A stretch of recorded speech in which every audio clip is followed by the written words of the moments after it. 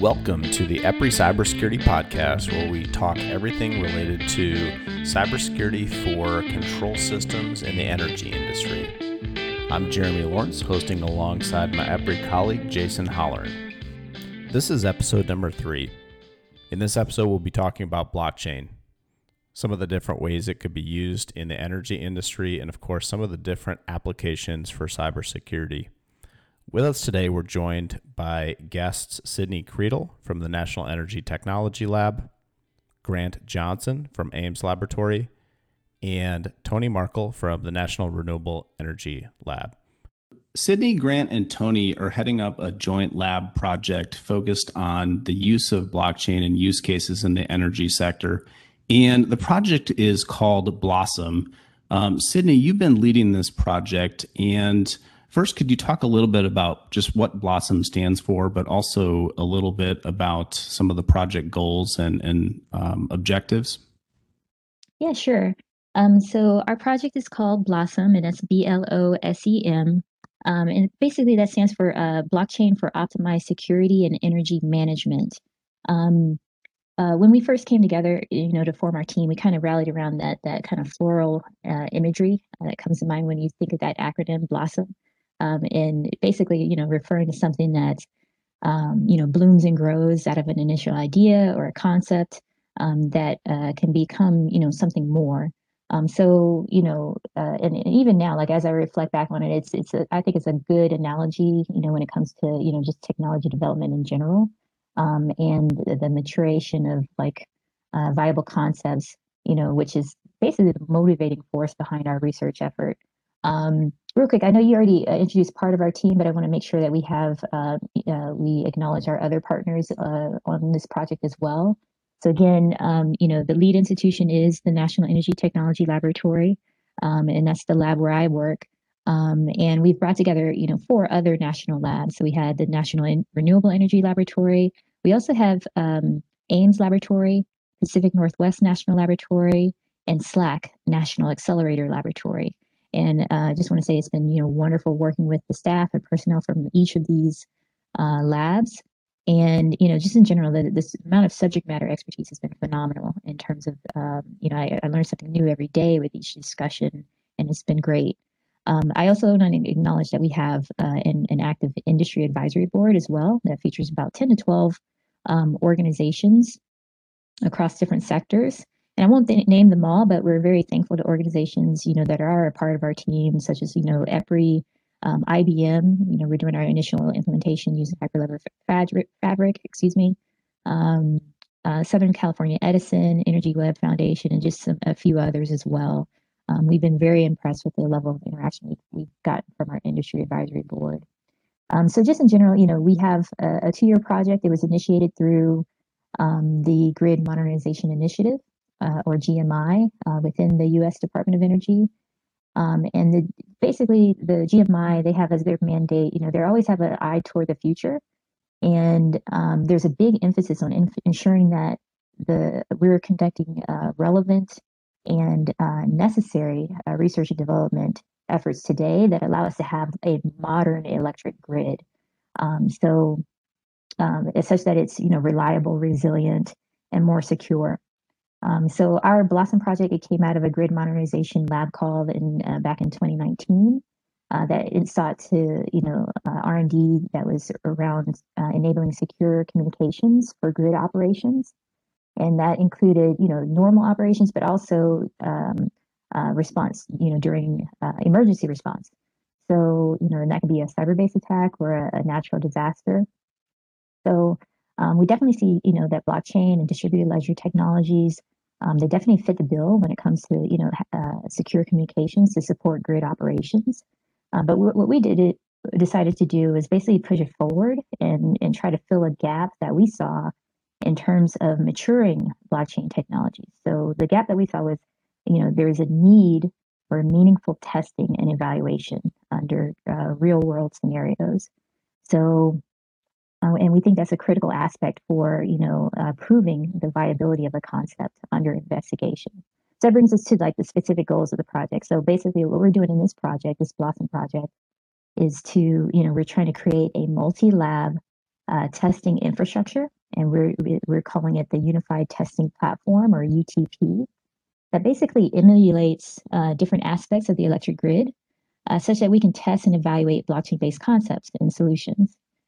So the concepts that are under investigation, they are in the form of compelling use cases that leverage the inherent features of blockchain for the purpose of secure communications. And what we think is, once we are successful and once we're complete, and we have a UTP testing capability, what we think it will do is be able to serve as a proving ground for these new concepts. And, such that as we're testing and demonstrating, we can help build confidence in a new technology and essentially drive down risk. And then we think if we are able to do that all successfully, we are also accelerating and the tech transfer and basically that pipeline of viable concepts from the laboratory out into industry. And then I'll just kind of end, we have within this project, there's kind of three facets or three aspects. We have the UTP core itself, which basically is that baseline testing infrastructure that we're trying to build out. And we're trying to target and seek, the modular interoperability and have it be reusable so that we can interface with multiple blockchains, but also be able to test multiple use cases. And, to show, so that's the UTP core. And then to show that that core is actually functional, like the actual testing apparatus is functional, we are going to be implementing two use cases. And one of them is using blockchain to support supply chain use case. And then the second one is using blockchain to support a DER, so distributed energy resources, coordination and control. So I've teed it up, and I'm sure throughout this discussion we'll probably dig deeper into some of the specifics of those use cases. And my colleagues, Tony and Grant, will help provide more detail, I think, again throughout this discussion. And then the final thing I just want to say is I'd be remiss if I didn't give a mention to our project sponsors within DOE. Which include the Office of Fossil Energy and Carbon Management, the Office of Electricity, as well as the Office of Nuclear Energy. So, we have mighty goals, and we're trying to complete them successfully. And it's the funding and support that we get from those offices that allow us to, go down this kind of meaningful path in terms of being able to, accelerate the development and maturity of blockchain-based technologies overall. Yeah, thank you, Sydney. Yeah, it's really interesting, especially talking about really just the need for tech transfer and some of the testing capabilities. I'm kind of curious, Tony, what was interesting specifically about blockchain, and why was it a technology that the team in the beginning kind of honed in on to help solve some of these potential pain points in the energy industry? I think one of the things that seems really interesting about blockchain, we're seeing the technology really evolve and adoption in several other sectors, like the finance and food and maybe even automotive sectors. So the question is, what could it bring to the energy sector? We see this massive transformation happening in the energy sector right now. There's going to be so much more distributed resources and stakeholders, and all of those pieces need to interact in a trusted fashion. And so that's one of the things we feel like a blockchain network might help us with in ensuring additional trust within that system, given so many more stakeholders in a distributed architecture. There seems to be this need for transparency. So understanding what other players are doing in the environment, and then that ideally sort of enables this transactional environment. So we see those things happening. We've gone from a utility industry with a few really large players kind of managing the overarching system, and now needing to be able to rely on and trust many other participants that are going to be in that system. So again, blockchain has features of consensus and immutability within it, and so those attributes probably give us an opportunity for some additional value. It'd be great to have this better understanding and agreement of who's actually doing what within the system, right? And then understanding that there's a trusted history, a log of what has happened, and those logs can be used to really generate a learning algorithm and be able to make better decisions in the future. So I think all of these features kind of bring together, being one of the reasons why blockchain should have some significant value and impact to the energy sector. I guess the last piece there is that government labs are really here to innovate, help industry innovate and prove out concepts. So we saw that specific to blockchain, there's probably a value and a need for testing methods and some metrics to go with it to really give you that option of, okay, so is this really helping me solve my solution? And that's one of the reasons why this team came together and why we're kind of pursuing this project. And then I guess the last thing is, big opportunity to link data sets together. So, as the grid evolves, there's many more sensors out there and data sets, databases. Maybe there's a chance that, blockchain gives us a way to pull pieces from individual sets and, again, make better decisions. I think fundamentally we see this improving the way we operate our grid in the future. Thank you. And when we think about blockchain, first of all, we typically think about cryptocurrency. We've seen people deploy and start to use and more readily adopt things like cryptocurrency, but also some other use cases like smart contracts and some other things like that. So I'm kind of curious, thinking about how we could potentially deploy and leverage blockchain in the energy sector. Sydney, do you have any ideas? What are some of the ideas and some of the promising use cases for blockchain in the energy industry? Yeah, that's a good question. So, what we've seen is that, blockchain has a wide variety of use case applications. I mean, they span a lot of different sectors, including, generation, transmission, distribution, and even end users. We've seen applications that are consumer facing, what we would call like the retail services that basically aid in the streamlining of retail transactions, like with people and with organizations. This includes, using blockchain for things like billing and payments, audits, and regulation compliance.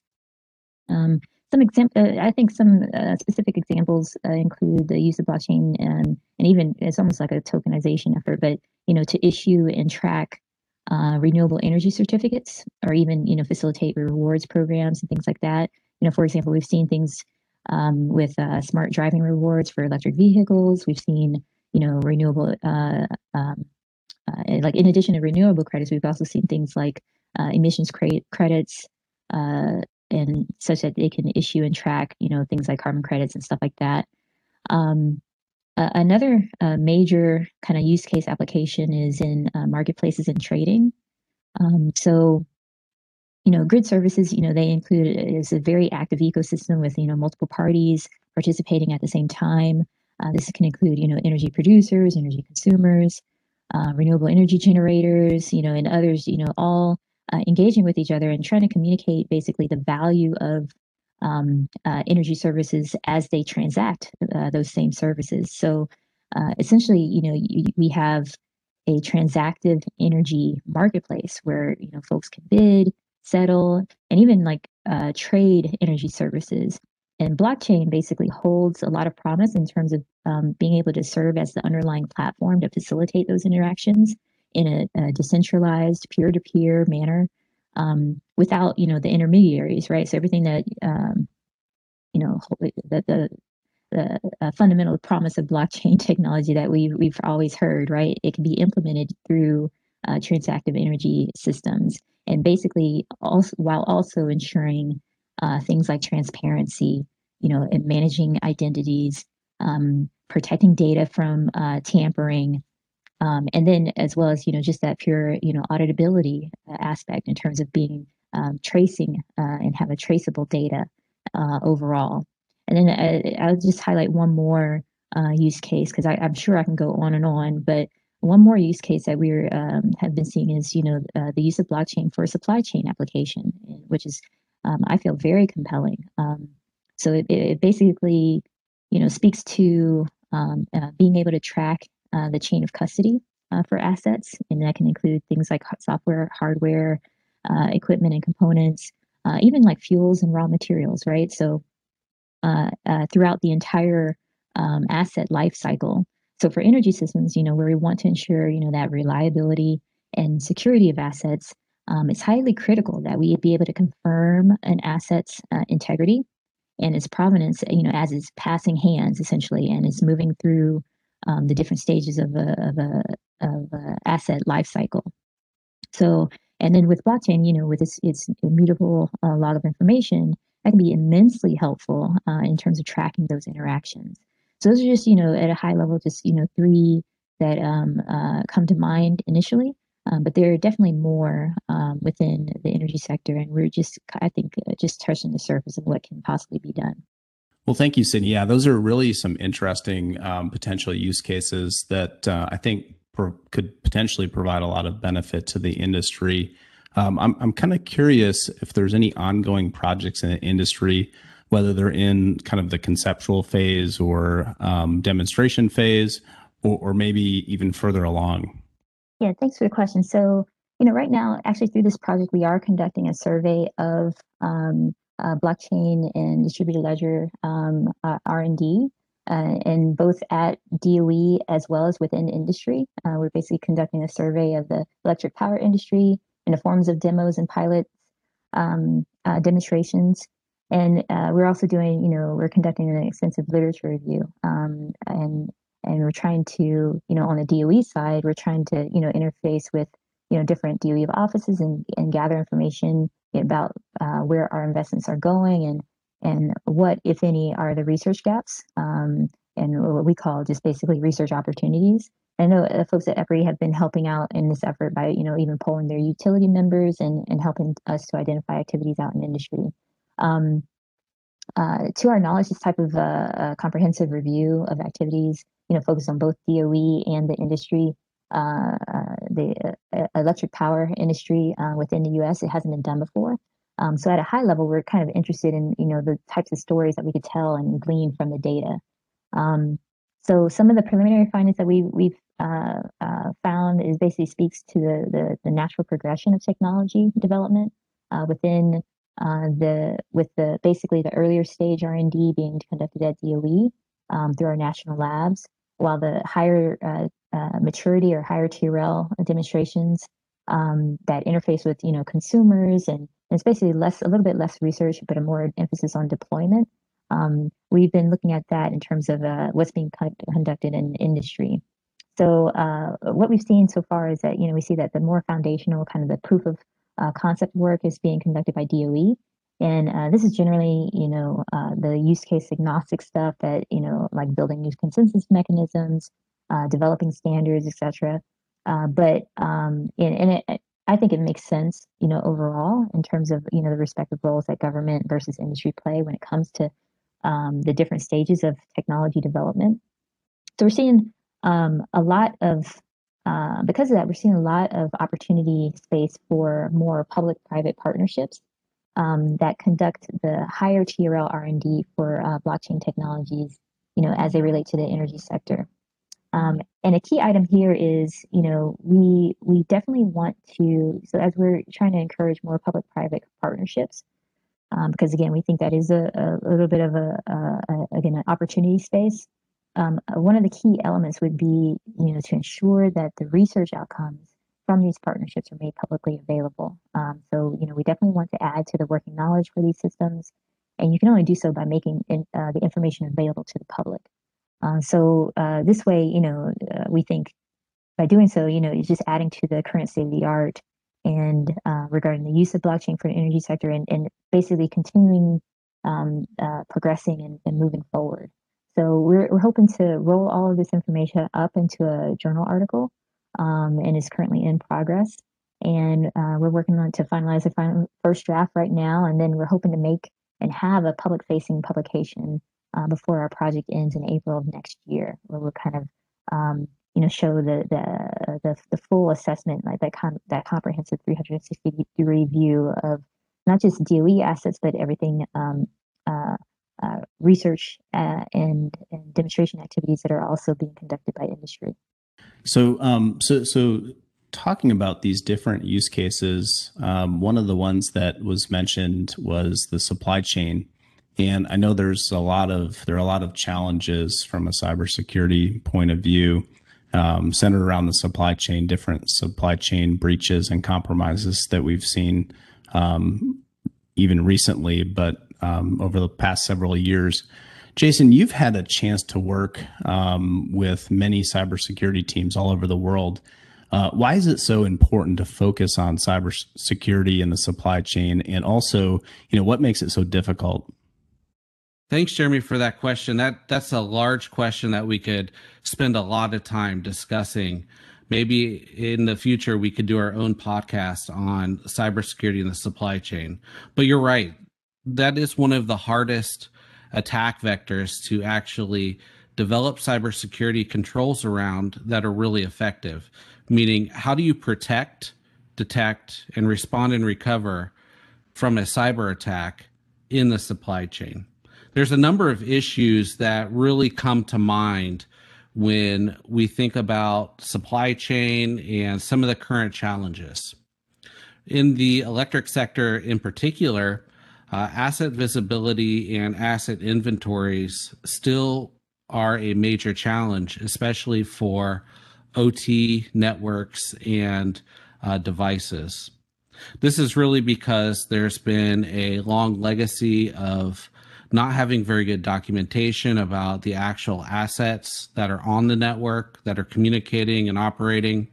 And as assets are changed out, upgraded, they continue not to be documented well. So actually knowing what's on your network and communicating tends to be a challenge, especially around knowing the patch levels, the firmware versions, the OS software versions associated with all those devices, so that when a vulnerability comes out, you don't know if you have a vulnerable product within your network.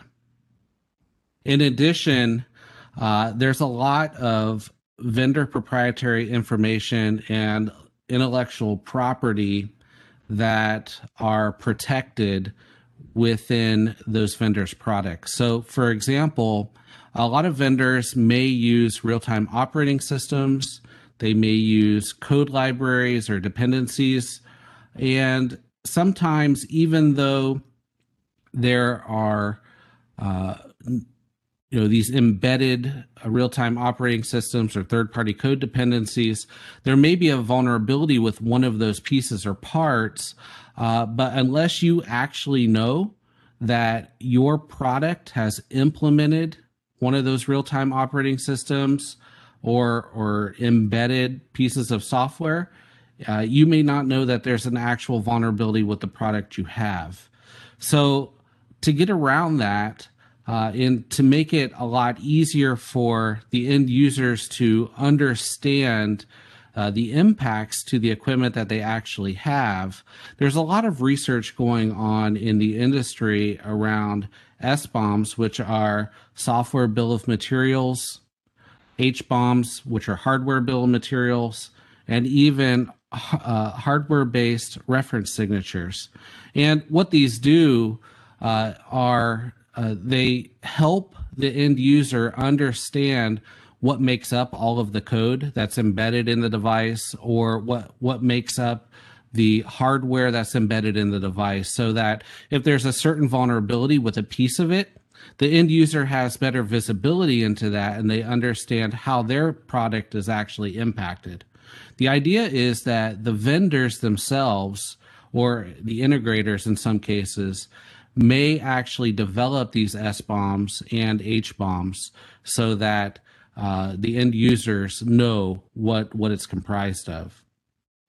Hardware-based reference signatures are physical devices that are born on a device to a piece of hardware that ensures its authenticity. A good example of one of these could actually be a PUF, or a physical unclonable function. Ways to track these, though, are very difficult to make sure that they're genuine and authentic. So making the PUF easy to authenticate, to make sure it is authentic, is a challenge that we still have. But all of these really lend themselves to blockchain to really help with that authentication piece, to make sure that the information in the SBOM or the HBOM is authentic. So we have an immutable record of the information within those HBOMs and SBOMs. We make sure that the HBRS that we have, or hardware-based reference signature that we have that's born on the physical hardware, is authentic. So those are some things that we can look forward to using blockchain for in the future, that may be able to help bridge this gap that we currently have in cybersecurity with respect to the supply chain. Now, I know Grant has really been leading up a lot of research on demonstrating some of these things within Blossom. Grant, would you mind just kind of talking a little bit about your perspective on some of the demonstration aspects of blockchain for the project?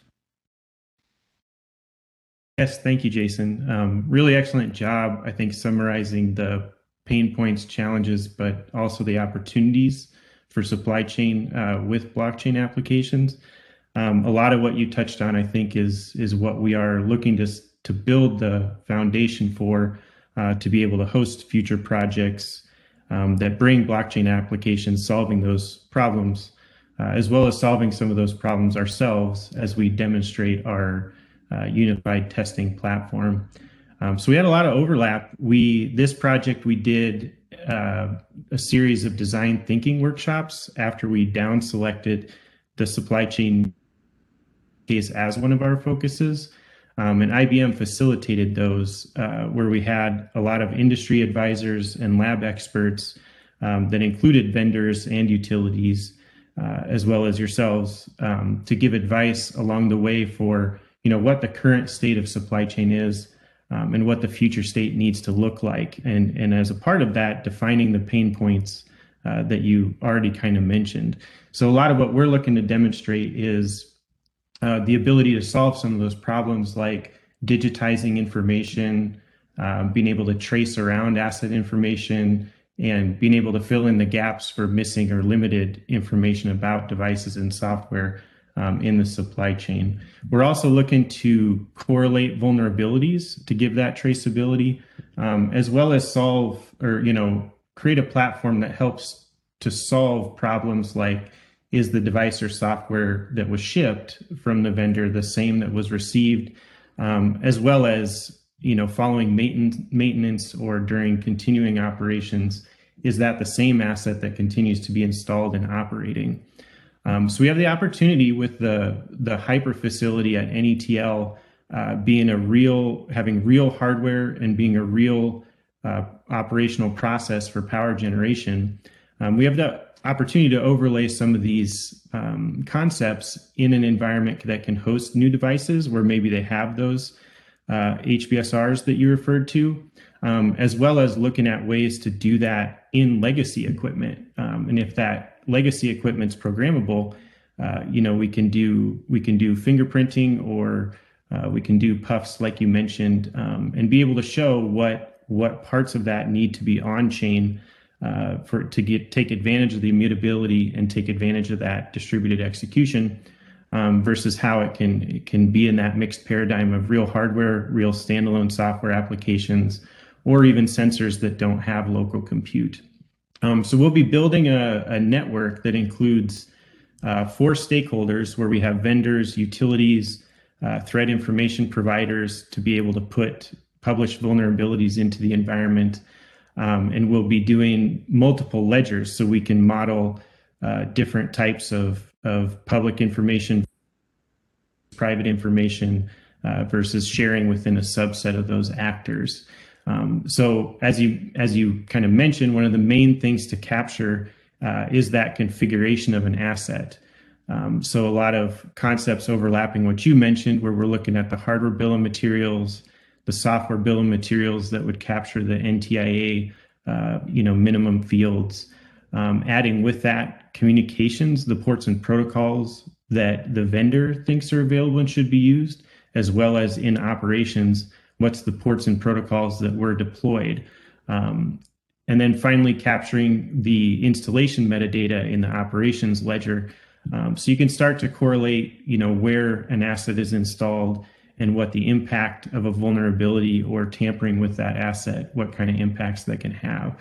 So again, we're capturing those life cycle events through maintenance and correlating vulnerabilities to be able to have that immutable history of a device or a standalone software application. We also have the vendor within Hyper, Woodward provides the controllers and sensors for that real hardware process that I mentioned.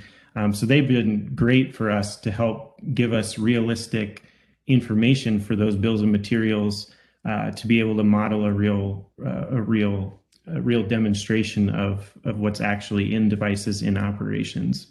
So explain just a little bit more, collecting those installation details, that's where we can get into that easy traceability when a vulnerability is discovered. You can trace where it's at and how impactful that would be. The communication details, adding that into the asset information that's stored, you can see where that can set the stage for automating the deployment of something into operations, where you can automate the whitelisting of that communication, but then also it can get into the remediation, right? So we can set the stage for, by collecting the communication information about an asset, if a vulnerability is there in an on-chain, on-blockchain application, could you do remediation steps, to maybe segregate that device? And finally, you mentioned the signature-based thing. So one of the lasting features we see in our platform is we're providing that way in a legacy environment as well as a new device environment to broker that challenge and response off of a on-chain operation. So a smart contract can tell a device to prove its signature, and we can take that device's response all the way up. And so in that sense, our demonstration could host future projects that focus on different ways to do that in smart contracts, or focus on different signature methods within a device. And ultimately, the final goal for this demonstration is ultimately to show how we can build into that unified testing platform the evaluation framework to test that a blockchain application kind of fits the need of a supply chain use case and capturing life cycle events. Thinking about all of the challenges in the supply chain, and as Jason and Grant you kind of talked about, I really think that blockchain does have a lot of potential to help solve, or at least reduce some of the challenges associated with supply chain cybersecurity. I know for this project, one of the other things that the other projects or use cases that this project is looking at is DER, distributed energy resources. Tony, could you talk a little bit just about what DER is and why it presents some unique challenges that might lend themselves to blockchain? Yes. DER stands for distributed energy resources, and that's the PV on people's roof. It's the energy storage they might have in their garage. It might even be dispatchable loads at a factory. Those are all sort of distributed energy resources. They sit out on the distributed energy grid portion of the grid.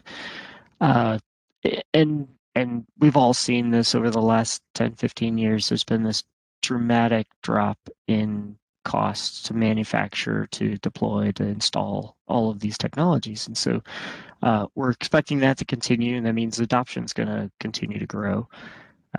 Our challenge is that means these devices are owned by many different stakeholders, and those stakeholders have varying objectives, right? And those objectives may not always be exactly the same as what the utility is. and they're devices that connect to the grid, but the utility doesn't necessarily have direct control over those.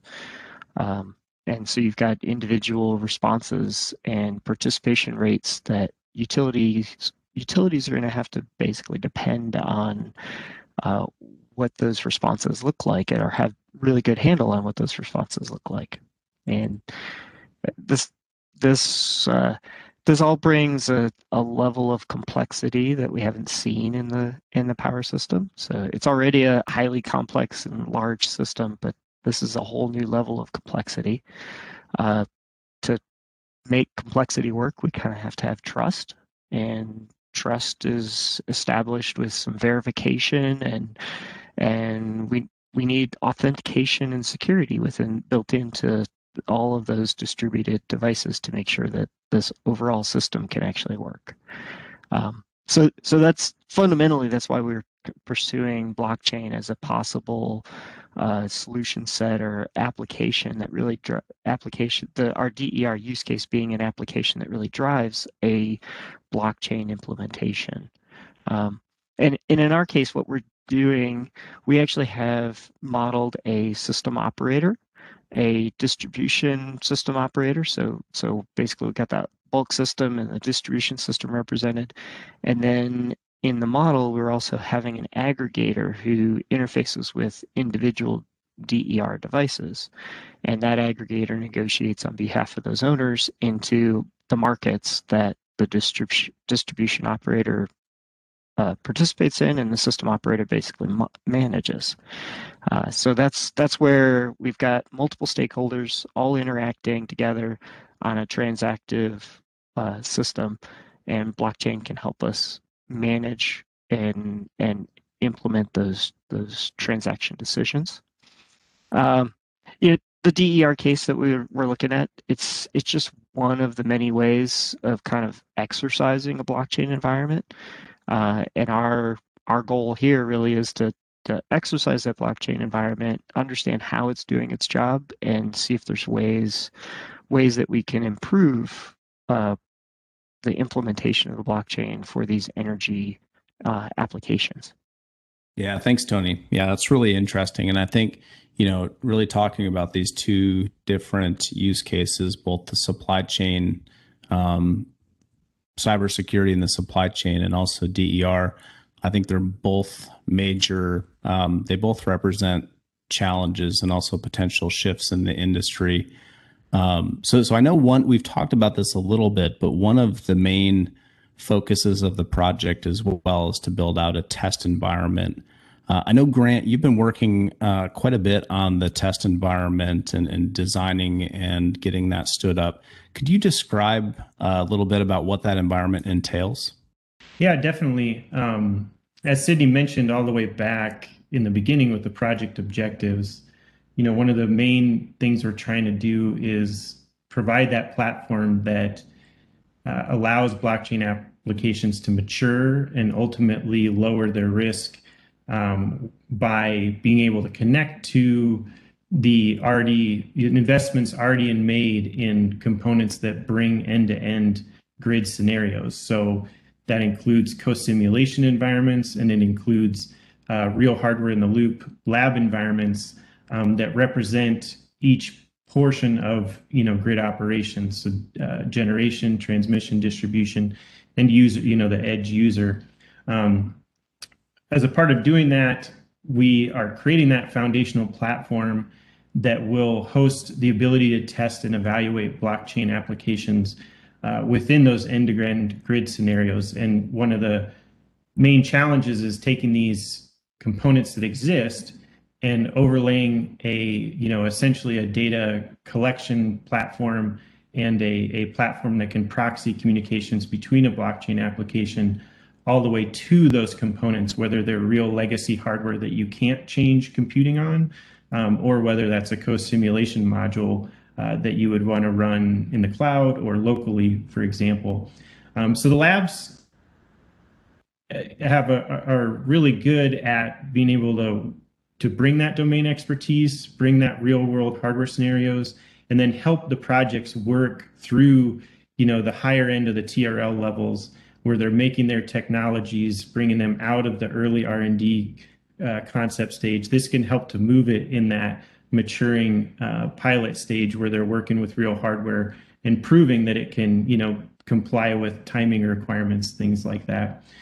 So ultimately, the main goal of the unified testing platform is to enable blockchain applications to communicate with those lab facilities and co-simulation tools that I mentioned, but decouple the unified testing platform from specific blockchain applications. So there's so many technologies in blockchain networks where if they're permissioned, it takes credentials or specific wallets, or running, right there with nodes. So we're trying to make the unified testing platform in a decoupled manner so that brokering of command and control requests to a device or reading or polling of data or publishing of data out of the lab environments is decoupled from a specific blockchain application.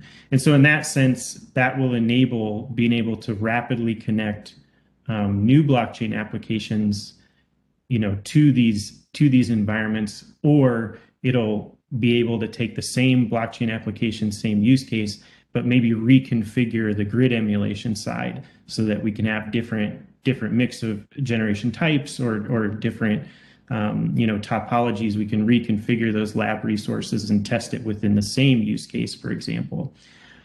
So we're ultimately in this project, we are for the demonstration, we're building this into Amazon Web Services, so it'd be a cloud-based platform. However, we're trying to build it in a way that's just a general framework that can be picked up and applied to any hosting provider or on-premise services if necessary, where you can have those requirements of connectivity and routing data and control commands between those two environments, being the blockchain and the grid emulation. Also, the platform is looking to provide key services for interoperability, such as off-chain storage, or the ability to ingest logs from the different components so that you can build that testing and evaluation infrastructure. So if you look at a specific task like publishing a device to a ledger, you can say with that log ingestion, you can say, did it pass or fail? Did it complete within the amount of time? If we're looking at a scenario where, like a SCADA scenario, if it has to be in seconds where a new command's coming in, can you test that the new blockchain evaluation provides the new set point within that required seconds or minutes time scale, and have some of those lasting tests where in the same use case a new blockchain application can be evaluated for its fit for that use case. Just to touch on a couple key integrations that we have, the National Labs partners that we have, PNNL as well as NREL, have built several platforms for enabling hardware in the loop communication. So Voltron is the platform we're using for that, for being able to connect to currently deployed hardware. And then Helix is a co-simulation platform that we're integrating into. So some of the DER use case that Tony talked about, you would build, if you're doing a solar PV module, you could do it in a co-simulation module, and then you could simulate, system operators, DER aggregators, all those actors that we talked about. But then it can also connect to simulators such as OpenDSS or GridLabD, where you can do the grid scenario or the grid topology, and have all of that link to a blockchain operation. So I guess just again, to summarize, once we're successful in building this platform, we'll be able to show a lasting platform that can broker all this communication between the real hardware co-simulation as well as blockchain application, and be able to test and evaluate the performance for the need of the use case within that, which ultimately then provides that objective of maturing the blockchain application by having it interacting in a realistic pilot scenario. Yeah, thank you, Grant. That's really interesting.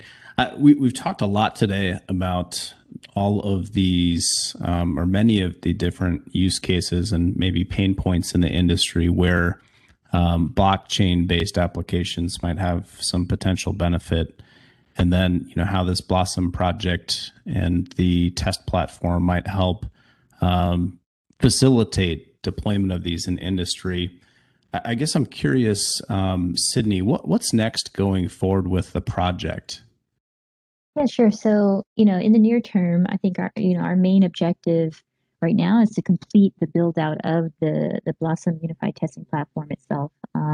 So we're running at a fast clip, and we're trying to get it up and running, and with the 2 use case demonstrations by the end of for the end of spring of next year. So I think roughly 6 or 7 months from now. As mentioned previously, we're using Hyperledger Fabric for the initial implementation. However, as Grant mentioned, we are building the capability in such a way that we're hoping to be able to interface and connect with other blockchains and other approaches. So I would say the key priority for the next few months will also be, so that's the number one priority in the near term, is to finish out the build out of the infrastructure and the capability. And then on top of that, we're also trying to develop methods to measure and assess the performance of these blockchain-based solutions in order to kind of evaluate their applicability for a given use case. So, and that evaluation is actually, twofold. Like we're trying to, bake in methods to assess the blockchain performance itself, and that's things like, transactions per second, and so on and so forth. But then we also wish to assess or kind of bake in the means to be able to assess the use case performance itself as well. And that's going to change, use case to use case. But we want to, the more use cases we see, we'll kind of build out a library of tools such that we can, deploy them, for virtually anything that comes in the door, again, with slight modifications. So, once we are successful and we do finish building out the capability, I think, we feel like we'll have a testing resource that is available to external groups, and that can include, academic institutions, small businesses, utilities, even, blockchain vendors themselves, such that they can come and conduct meaningful testing and evaluation under real world emulated grid conditions.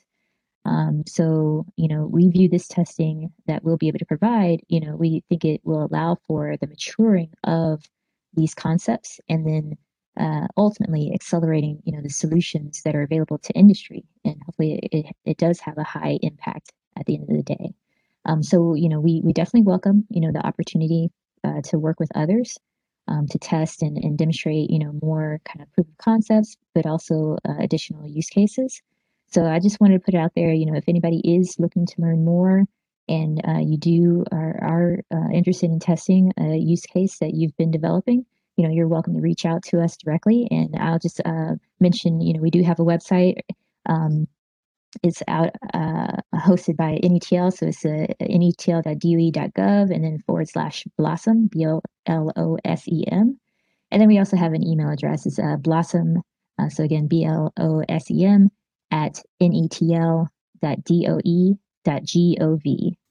So you guys are, anybody who's interested in learning more about our system and possibly even willing to, put their use case through its paces, so to speak, you're welcome to reach out to us and learn more. And we welcome that conversation when it comes. Excellent. Thank you, Sydney. And thanks everybody, Tony and Grant and Jason, for joining us today. Be sure to head over to the EPRI website at epri.com, EPRI.com. Head over to the Generation for Cybersecurity Assets homepage. And if you have any questions, reach out at askepri@epri.com. Thanks, everyone.